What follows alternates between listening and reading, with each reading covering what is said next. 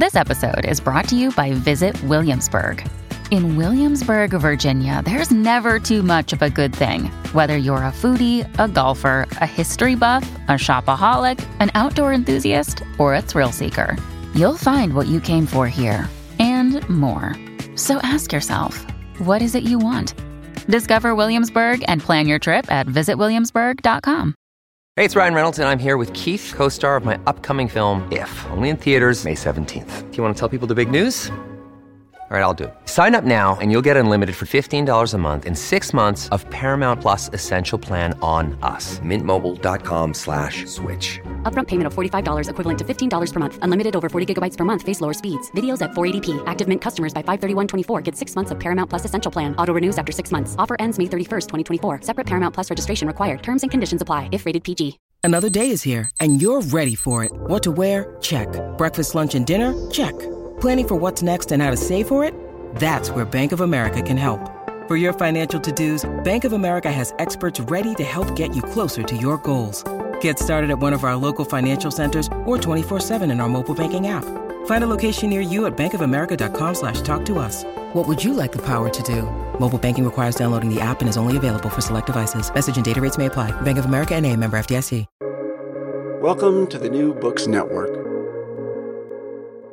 Hello, I'm Nicholas Gordon, host of the Asian Review of Books podcast, done in partnership with the New Books Network. In this podcast, we interview fiction and nonfiction authors working in, around, and about the Asia-Pacific region.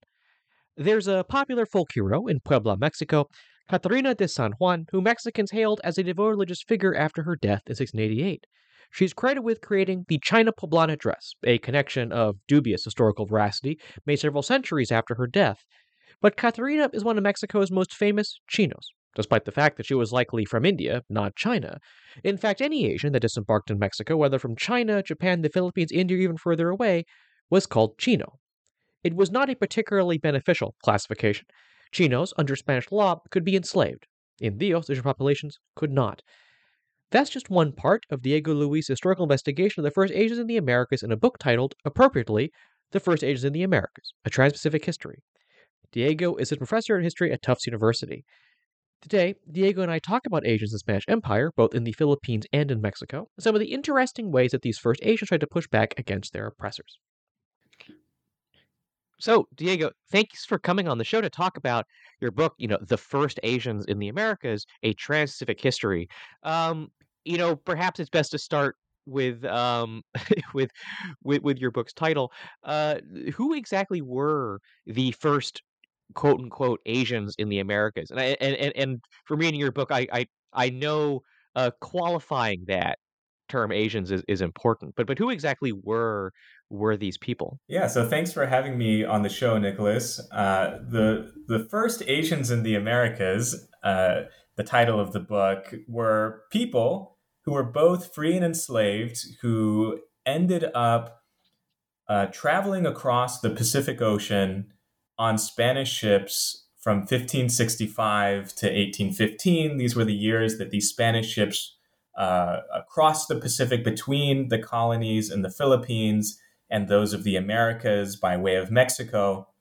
And it was on these ships that you have this enormously diverse population of people arriving in the Americas. And these were people that came from everywhere from as far west as Gujarat in India, down through southern India, the Malabar coast, for example, up through Southeast Asia, including what were called the Spice Islands of Indonesia. These were Ternate and Tidore, up through the Philippines, southern China, and southern Japan as well. This is an enormously diverse population that crosses the Pacific at this time, and these are precisely the people who are the subject of the history that I've written.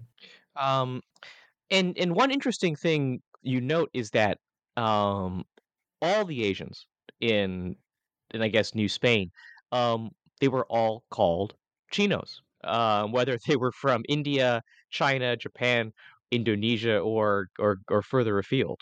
Yeah, so that's one of the things that really fascinated me about doing the research for the book was this term Chino.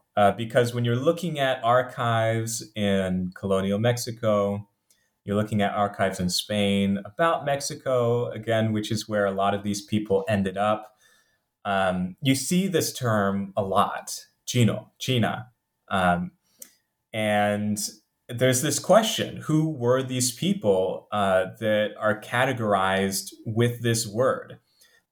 Colonial Mexican society had words that lumped lots of different kinds of people into categories and then ascribed laws to them. So you have words to describe Africans and Afro-descendants like negros and mulattos that become part of what's called the caste system or the sistema de castas, which again is a discourse that uses these categories, these words, in order to ascribe laws to those groups. And so when Asians come to the Americas, again, coming from this wide range of locations, oftentimes they're called chinos after arrival. And so chino, it literally means Chinese, and in Spanish means that in modern Spanish, meant that in Spanish at the time too.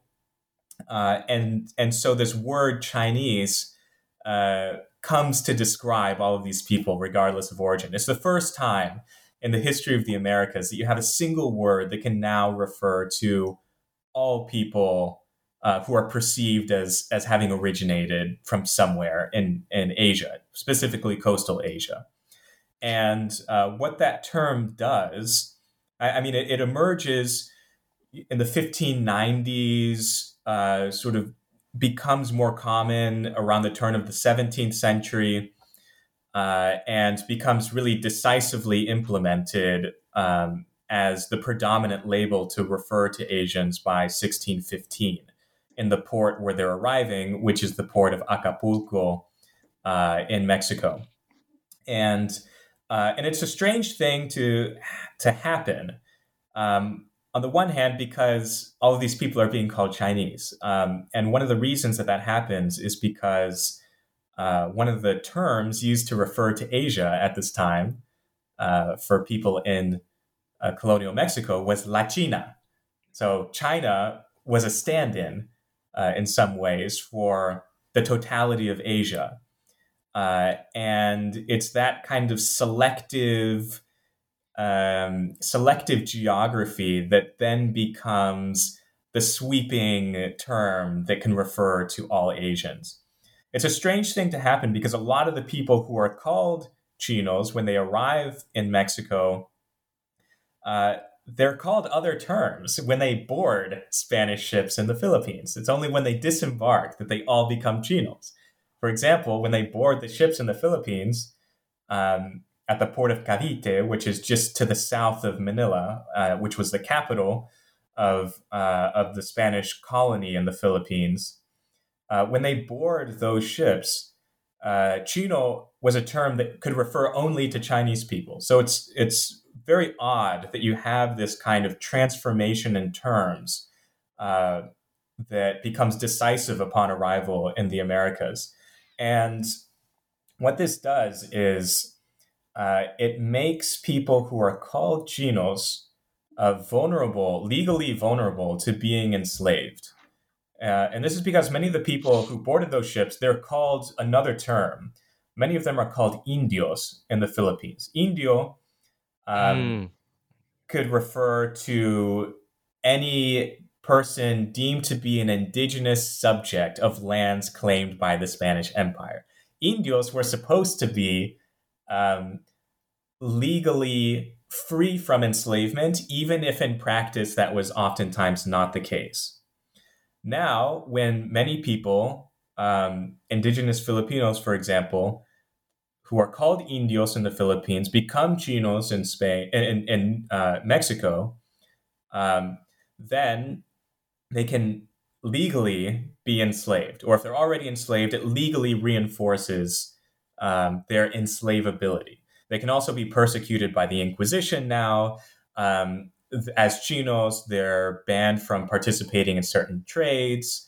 They're banned from carrying weapons at various times. And so there's all these laws that are now ascribed to the people who are called Chinos after arrival.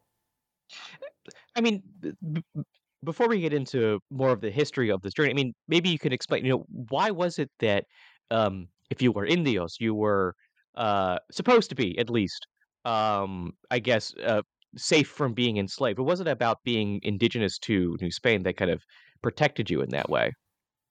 Yeah, so the term Indio was a global category. I think oftentimes, in the Americas, we think of indigeneity as meaning a very specific thing. Um, uh, and, specifically we're referring to indigenous inhabitants of the Americas. The concept of indigeneity as it existed in the early modern world within the Spanish Empire was a global one.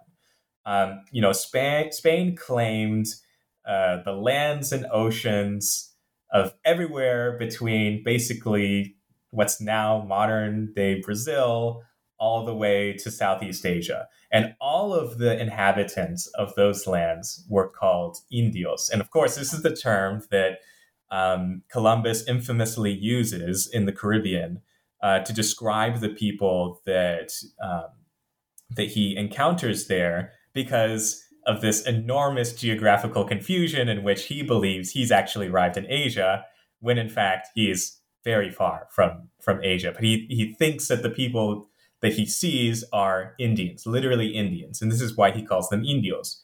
And so that term sticks. But it's one that can refer to any indigenous vassal subject of lands claimed by the Spanish Empire everywhere from the Americas to Asia.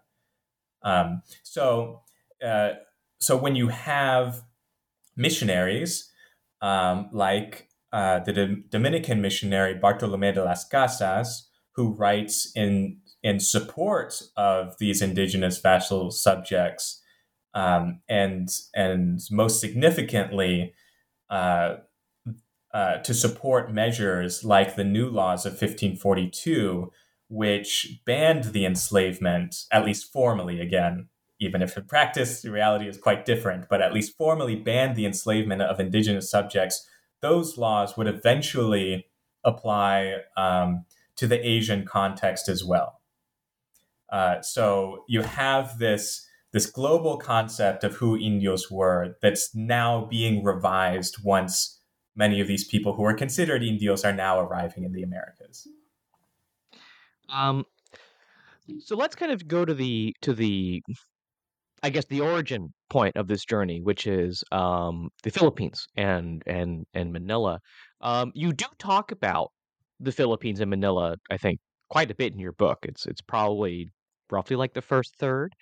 Um, why is it important to talk about the how the I guess Spanish authorities um, worked with and I guess ruled over Asians in the Philippines, whether Filipino or Chinese or other kind of, I guess, migrants to Manila?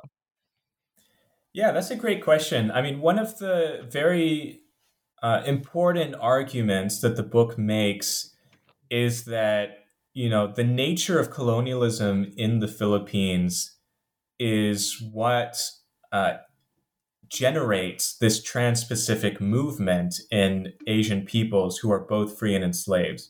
I believe we have to look at the sites where people are coming from in order to understand what their experiences are in the Americas. And one of the really important things here is that they're departing from Manila and the port of Cavite. These are Spanish colonies. These are people who have experience with the nature of Spanish colonialism by the time that they arrive in the Americas. Many of them have been baptized, have some familiarity of Catholicism. They're given Hispanic names, and at least in legal records, they lose the names that they had before they're baptized, and many of them learn to speak Spanish, or at least a kind of broken Spanish, in Manila as well. And so all of that kind of informs their experiences of the Spanish colonial world by the time they arrive in Mexico. But like you mentioned, the Philippines, the history of the Philippines is one that I find absolutely fascinating, and I wanted it to be a prominent part of the book because colonial Manila is really an exceptional site within the Spanish Empire, in part because of what you mentioned, because of the social demographics of the colony.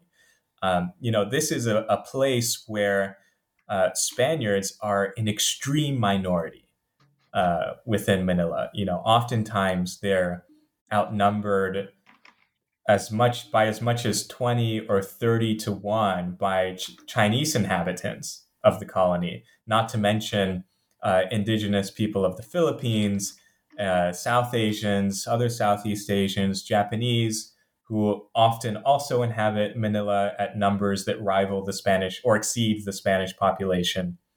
And one of the really important things that happens in Manila in the late 16th century and the early 17th century is precisely this growth of the Chinese population there that arrive in Manila to trade with Spaniards for silver that's being brought across the Pacific from the Americas, where it's being mined in extremely large quantities, and they're trading that silver for oftentimes for Chinese goods like porcelain, like silks, lacquer, and so forth, or simply for foodstuffs to sustain the colony.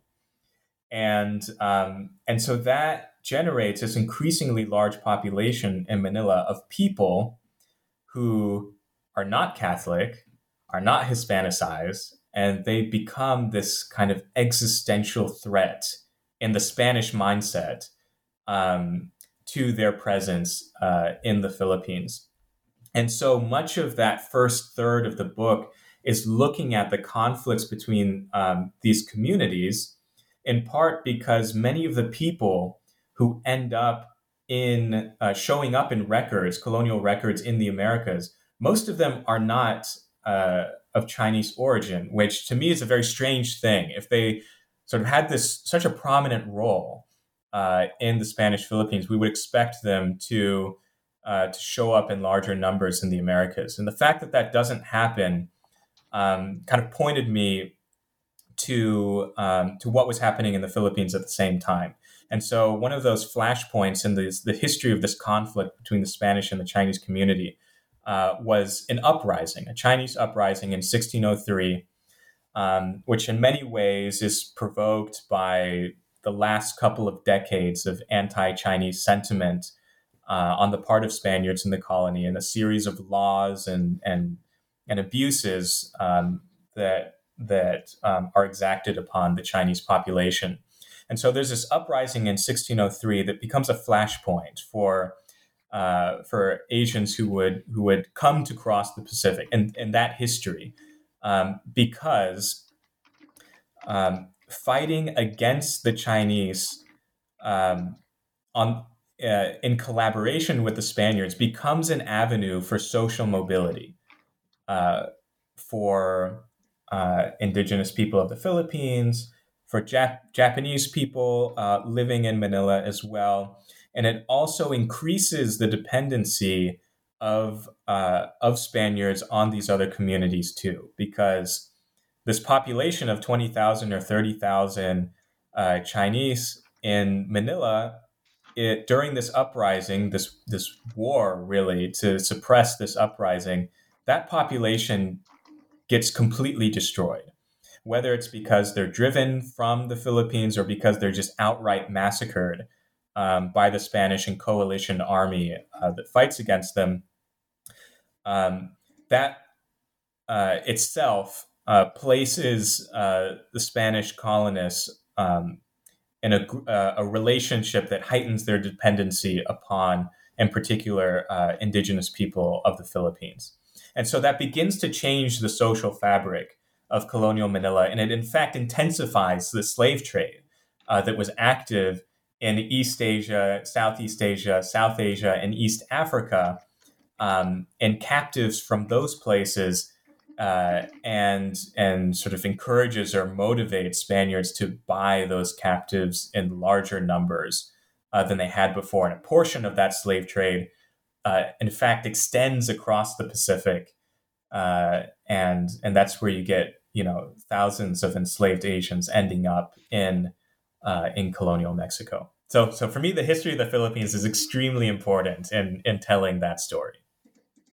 When you need mealtime inspiration, it's worth shopping Kroger, where you'll find over 30,000 mouth-watering choices that excite your inner foodie. And no matter what tasty choice you make, you'll enjoy our everyday low prices, plus extra ways to save, like digital coupons worth over $600 each week. You can also save up to $1 off per gallon at the pump with fuel points. More savings and more inspiring flavors make shopping Kroger worth it every time. Kroger, fresh for everyone. Fuel restrictions apply.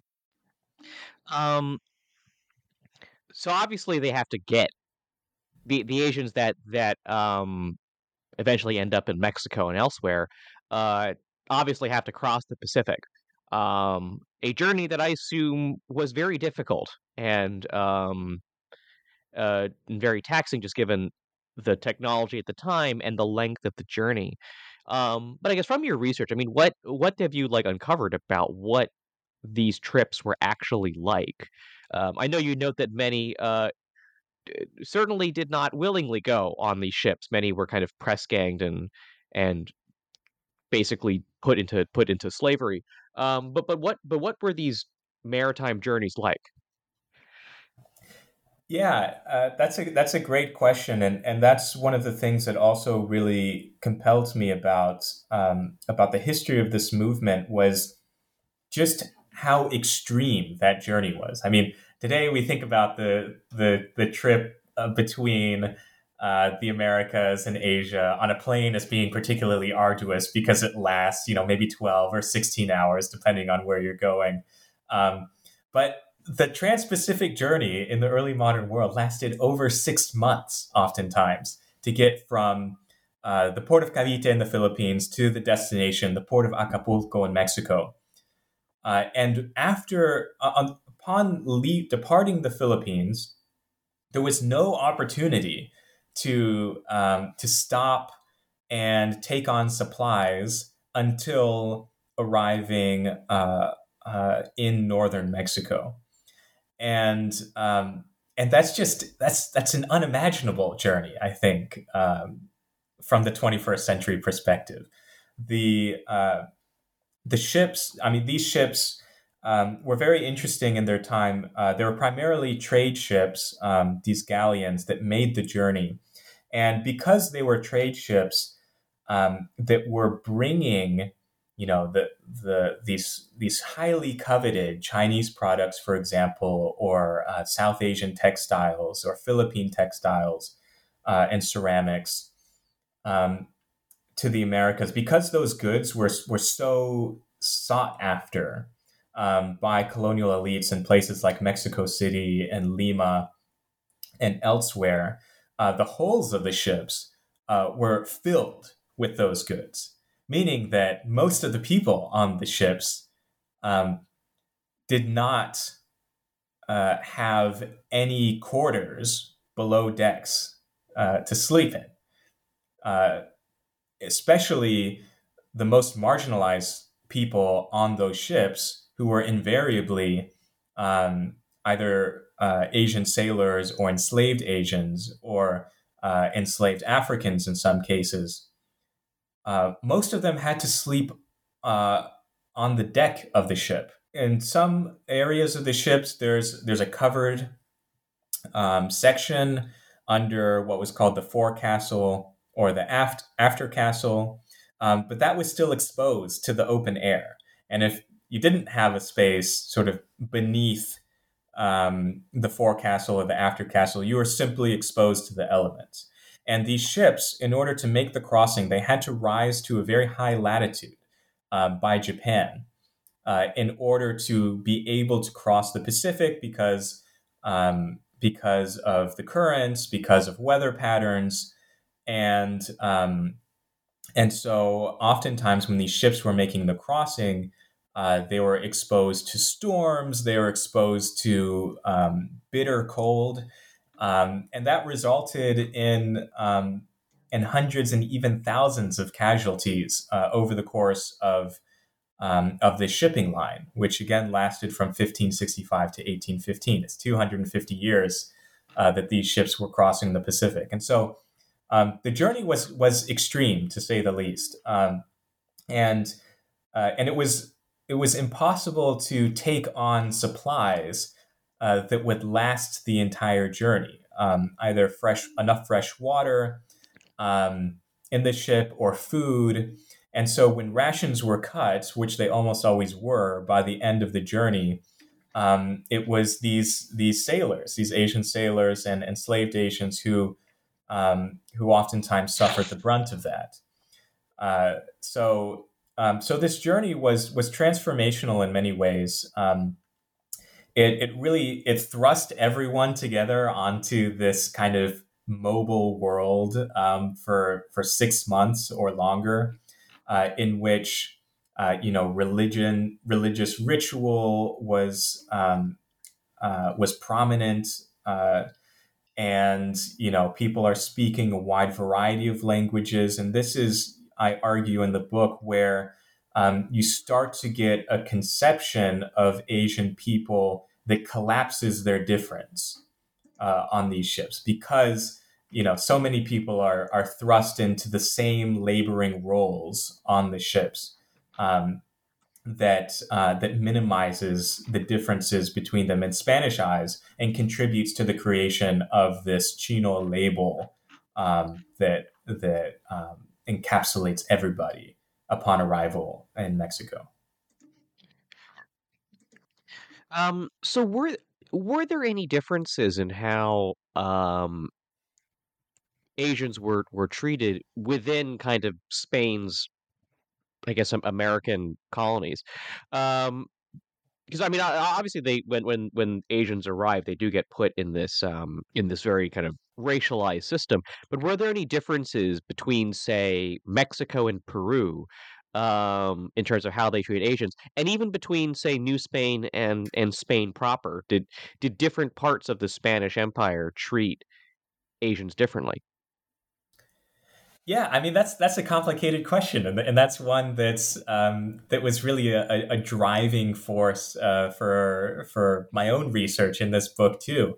One of the things that really interested me about trying to uncover the nature of these experiences upon arrival in Mexico is how individuals try to differentiate themselves from this mess, and oftentimes, the way that I track that is through license petitions, and these are licenses to carry weapons, to ride horseback, licenses to sell various goods or practice certain trades, and this is because there were sort of totalizing bans on the kinds of people who could do these activities, and so you have people like Francisco de Lima, for example, who's a South Asian merchant in Mexico who petitions to be able to carry weapons while he's traveling around central Mexico selling his goods. And he's just one example. I mean, there's dozens of cases that I use in order to have a kind of broader look at the problems and possibilities of social mobility for Asian subjects. To what extent could they argue for special exemptions and privileges that were categorically denied? And a lot of the successful cases come from people who had histories of collaboration with Spanish authorities and institutions. Some of these people, referenced the fact that they had fought with Spaniards throughout Asia. Maybe there were people who fought against the Chinese in 1603, or again during another Chinese uprising in 1639. Perhaps there were people who joined Spanish wars of invasion and conquest in what were called the Spice Islands, which are now in Indonesia, or in what is now Indonesia. And so these were people who could reference records of service, or alternatively could reference their Hispanicization. Perhaps they had entered into a Catholic union, and they were arguing that they needed these exemptions in order to be able to provide for their family, for example. And so there are some ways in which already within central Mexico you have people negotiating the limitations of their sort of new subjecthood within the empire. And that's a question that I had when I started looking at other places within the Spanish Empire as well. As you mentioned, there are Asians who travel beyond Mexico. They end up on expeditions as far north as what's now the state of Oregon in the U.S. They participate in expeditions along the Californian coast as well. But we have examples of people who end up in the colonial capital of Santiago in Guatemala. And you have people who continue traveling further south and end up in Lima in Peru. As you mentioned, we have people who cross the Atlantic as well. They travel across Mexico, cross the Atlantic, end up in Spain.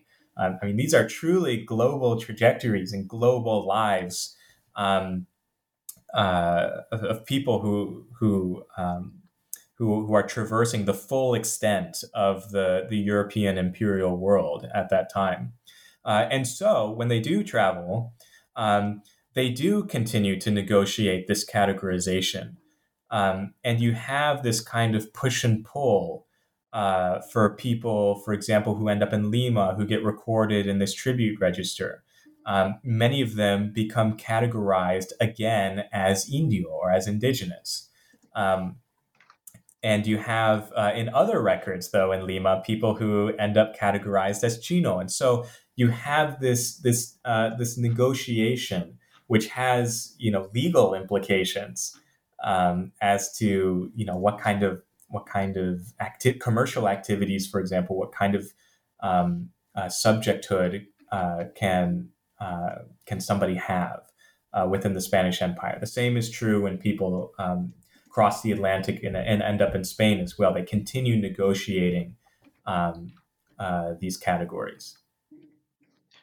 So let's talk about maybe one person in particular, Catarina de San Juan, who I guess becomes a prominent religious figure in Mexico, I think. But I guess who was she, and how did she come to be in Mexico? Yeah, I oftentimes describe Catarina de San Juan as one of the most remarkable people in early modern history that many people have never heard of. But if you have heard of a single person from this early mobility of Asians to the Americas, it probably is Catarina de San Juan, who is oftentimes known by another name, which is the China Poblana.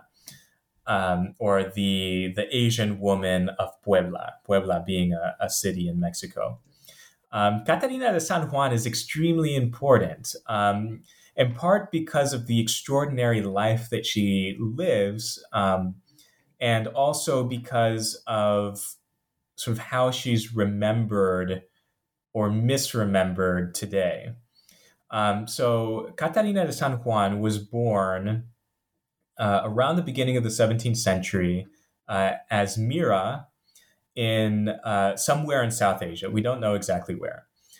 She was captured by the Portuguese in a slave trading raid.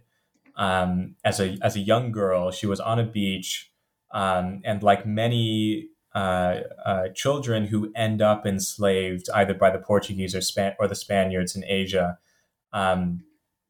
was simply sort of snatched away and was never heard of again by her family or by her community. And so she ends up on this Portuguese slave trading vessel that travels throughout the Indian Ocean world. She gets baptized, and she is eventually traded to Spaniards in Manila. And like many people of her time, she's traded across the Pacific and ends up in the city of Puebla as a kind of enslaved domestic servant of a well-to-do Spanish family. And it's there that she begins to gain a reputation as a devout Catholic, which raises some attention among local Spaniards in Puebla, who start to think of her as this symbol of the success of the global Catholic enterprise. Right? She gets upheld as this kind of model Catholic subject. In Puebla, she becomes a free person when her enslaver died, and she part of her fame comes from the fact that she remains a virgin throughout her life as well, which is a highly prized quality for a devout Catholic woman in Spanish eyes. And so she really becomes a kind of local superstar, or emblematic of a kind of local pride that Spaniards from Puebla have. And part of what has attracted the attention of historians and of contemporary Mexicans as well is the fact that the longest text to be published in colonial Mexico was about her life, which is just a remarkable thing. It's this enormous 3-volume hagiography, or sort of religious biography of her life, which, as you can imagine, includes a lot of sort of inflated detail about her life. This idea that, maybe she was, a princess in South Asia, and that sort of explains why she's become so renowned in Puebla. There are a lot of sort of inventions that go along with her rise to recognition. But one of the things that really caught my attention about her story was, she exists in this in-between space. There's this kind of knowability about, her devotion to Catholicism, but at the same time, she remains for those who write about her, this kind of perpetual foreign subject, right? There's this idea that she can never truly be known by the people around her, or that she conceals from them her nature. She's mysterious, and you have this showing up again and again in the writing about her in the immediate aftermath of her death, and it's in that in-between state of recognition and foreignness, of her enslavement earlier in her life and her later freedom, and the conflation between the two on the part of those who wrote about her, that to me is so emblematic of this kind of fluid subjecthood that the people who are called Chinos in Mexico have. They occupy such a wide range of social possibilities. As I had mentioned, many of them end up in the Americas as enslaved people, like Catarina de San Juan. Other people themselves become enslavers. So you have this range. Some are described as being rather light-skinned, or even white in some cases. You have others that are described as black, and every possible gradation in between. And it's that capaciousness, that expansive nature of the category of who Chinos were, and the range of experiences and the many and varied lives that they have, that I think makes them such an instructive case for examining the process of racialization of people who are marginalized colonial subjects within the Spanish Empire. So one interesting thing you talk about in your book, so something I found interesting was the let's call it the strategic use of blasphemy as a way to improve one's working and living conditions. Um, and I guess to explain, it seems like they people would use blasphemy. And there would be an investigation by the authorities, and the authorities would say, "Yes, yes, there was blasphemy, and the person seems to sincerely regret it," and and they wouldn't have turned to blasphemy if they were treated better by their owner. So owner, please treat your slaves better, which I find just a very fascinating strategy, I guess, a way to use, I guess, the culture of the time to kind of improve your conditions, for those with not a lot of power. Um, but I wonder if you might talk more about that and kind of what that tells us about Asians in the Spanish Empire. That's a great question. This is part of my chapter on enslavement in colonial Mexico in particular, and how enslaved Asians negotiated the conditions of their enslavement, right?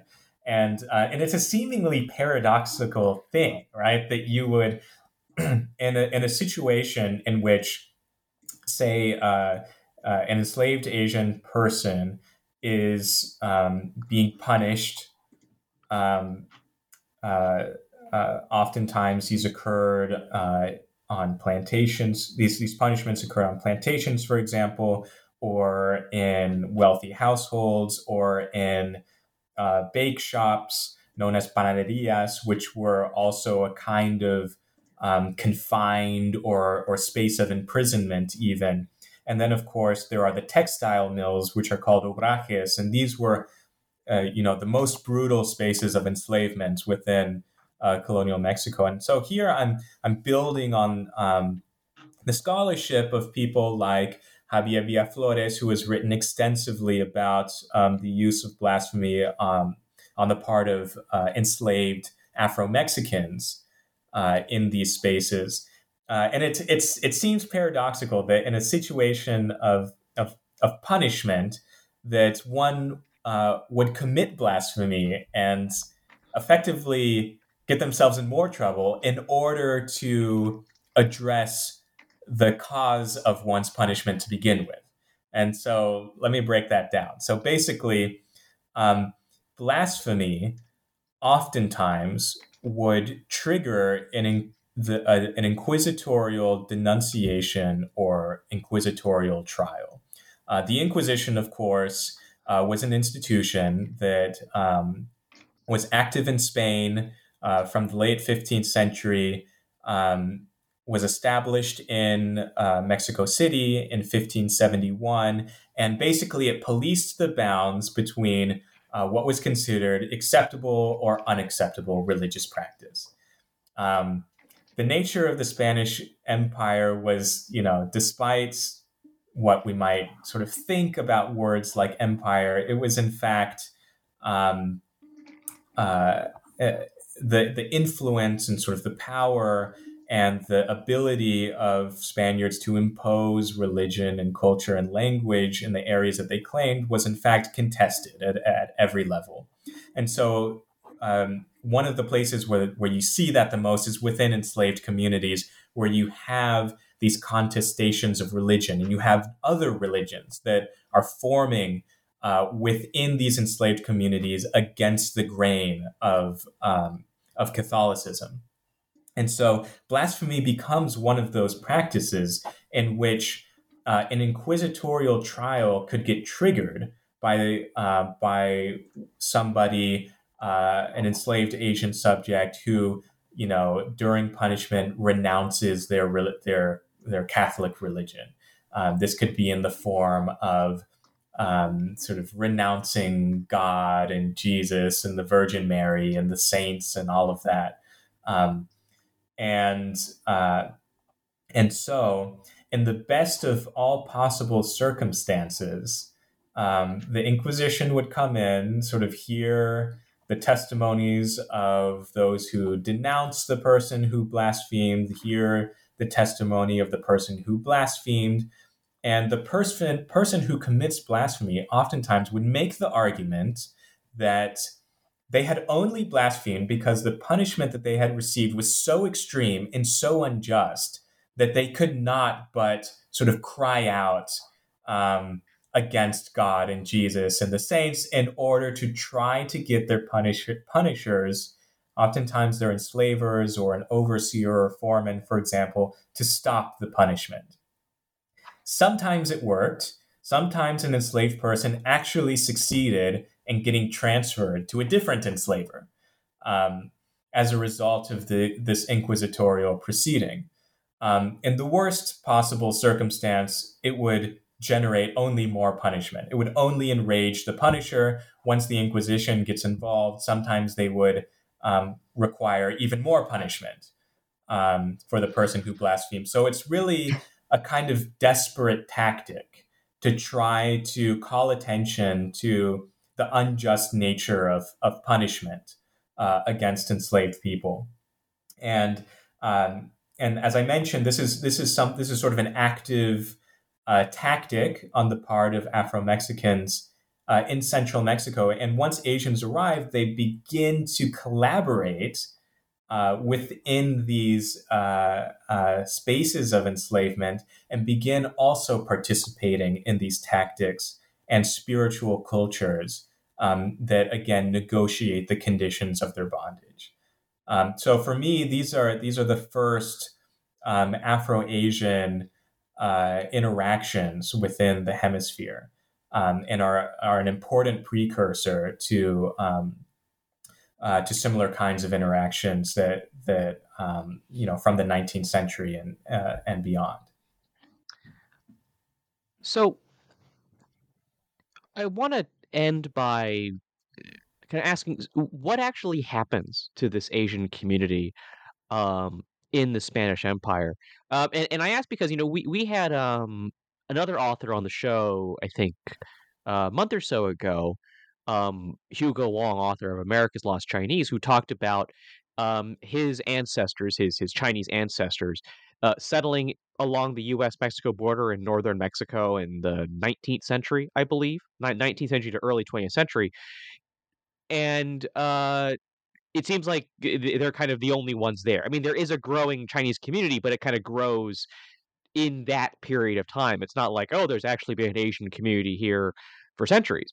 Obviously, it's a different part of Mexico. It's and who knows if what people at the time actually thought, but it certainly seems like there weren't very many Asians at in the in Mexico at that part in time. Um, So, what actually happens to the Asian community in Mexico, in Peru, kind of elsewhere in the empire? Yeah, that's a great question. And that's one that I begin to take up in the last chapter of my book, which looks at, what happens during the 18th century, the early 19th century, in other words, the late colonial period. Because the numbers of Asians who arrive in the Americas through this Manila Galleon route diminishes over time. Part of the reason for that is, people who are designated as Chinos in Mexico, they're formally emancipated from enslavement in 1672. That doesn't mean that, the slavery and Transpacific slave trade in Asian captives ends at that point, but the fact that they're not supposed to be enslaved results in a process of gradual emancipation that lasts over the course of the next 3 or 4 decades after that. So consequently, the numbers of Asians arriving in the Americas diminishes. However, my research shows that, Asians were present and visible sort of subsets of the colonial population in Mexico through the end of the colonial period, right up until independence.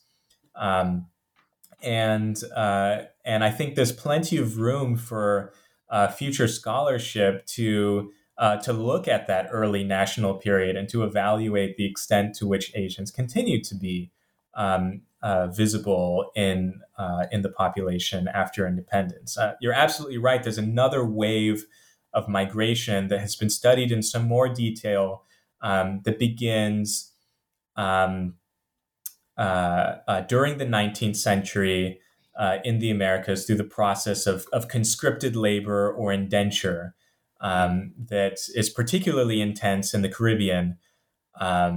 120,000 Chinese end up in Cuba. My own family history is connected to that movement to Cuba during the 19th century of Chinese. Approximately 100,000 Chinese end up in Peru, and then of course you have Chinese in Mexico, and in particular in the late 19th century under Porfirio Diaz's rule in Mexico. And so one of the things that I'm really interested in doing by bringing the study up to the early 19th century is to complicate these distinctions between, okay, you have an early modern wave of migration, and then you have a 19th century and 21st century waves of migration to the Americas, and to show that 19th century process of indenture and conscripted labor, which begins in Trinidad, really, was happening at the same time that Asians were still coming and going from Mexico through the Manila galleons. And so you have this period in which there's an overlap between what we might call the quote unquote modern periods of migration of Asians to the Americas and the early modern. And so I don't think it's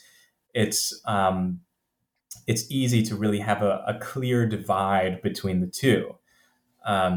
But yeah, I think that there is currently a need for more scholarship on that sort of mid 19th century period, particularly in Mexico, to show that kind of continuity in some more detail to the period that you referenced of Chinese Mexicans, and in particular in that border area.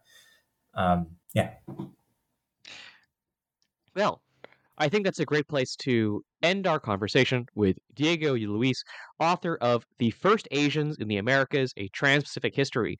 Diego, I actually have two final questions for you, which are, where can people find your work? And what's next for you? What do you think the next project might be? Yeah, so the book is available through Harvard University Press. On their website, it's available on all the places in all the places you might look to buy a book: Amazon, Barnes and Noble, Powell's Books as well. As for what's next, there are a couple things that I'm working on right now. One is actually my own podcast about the book in collaboration with an award-winning podcast maker named Charles Fournier and my good friend Julian Saporiti of No No Boy.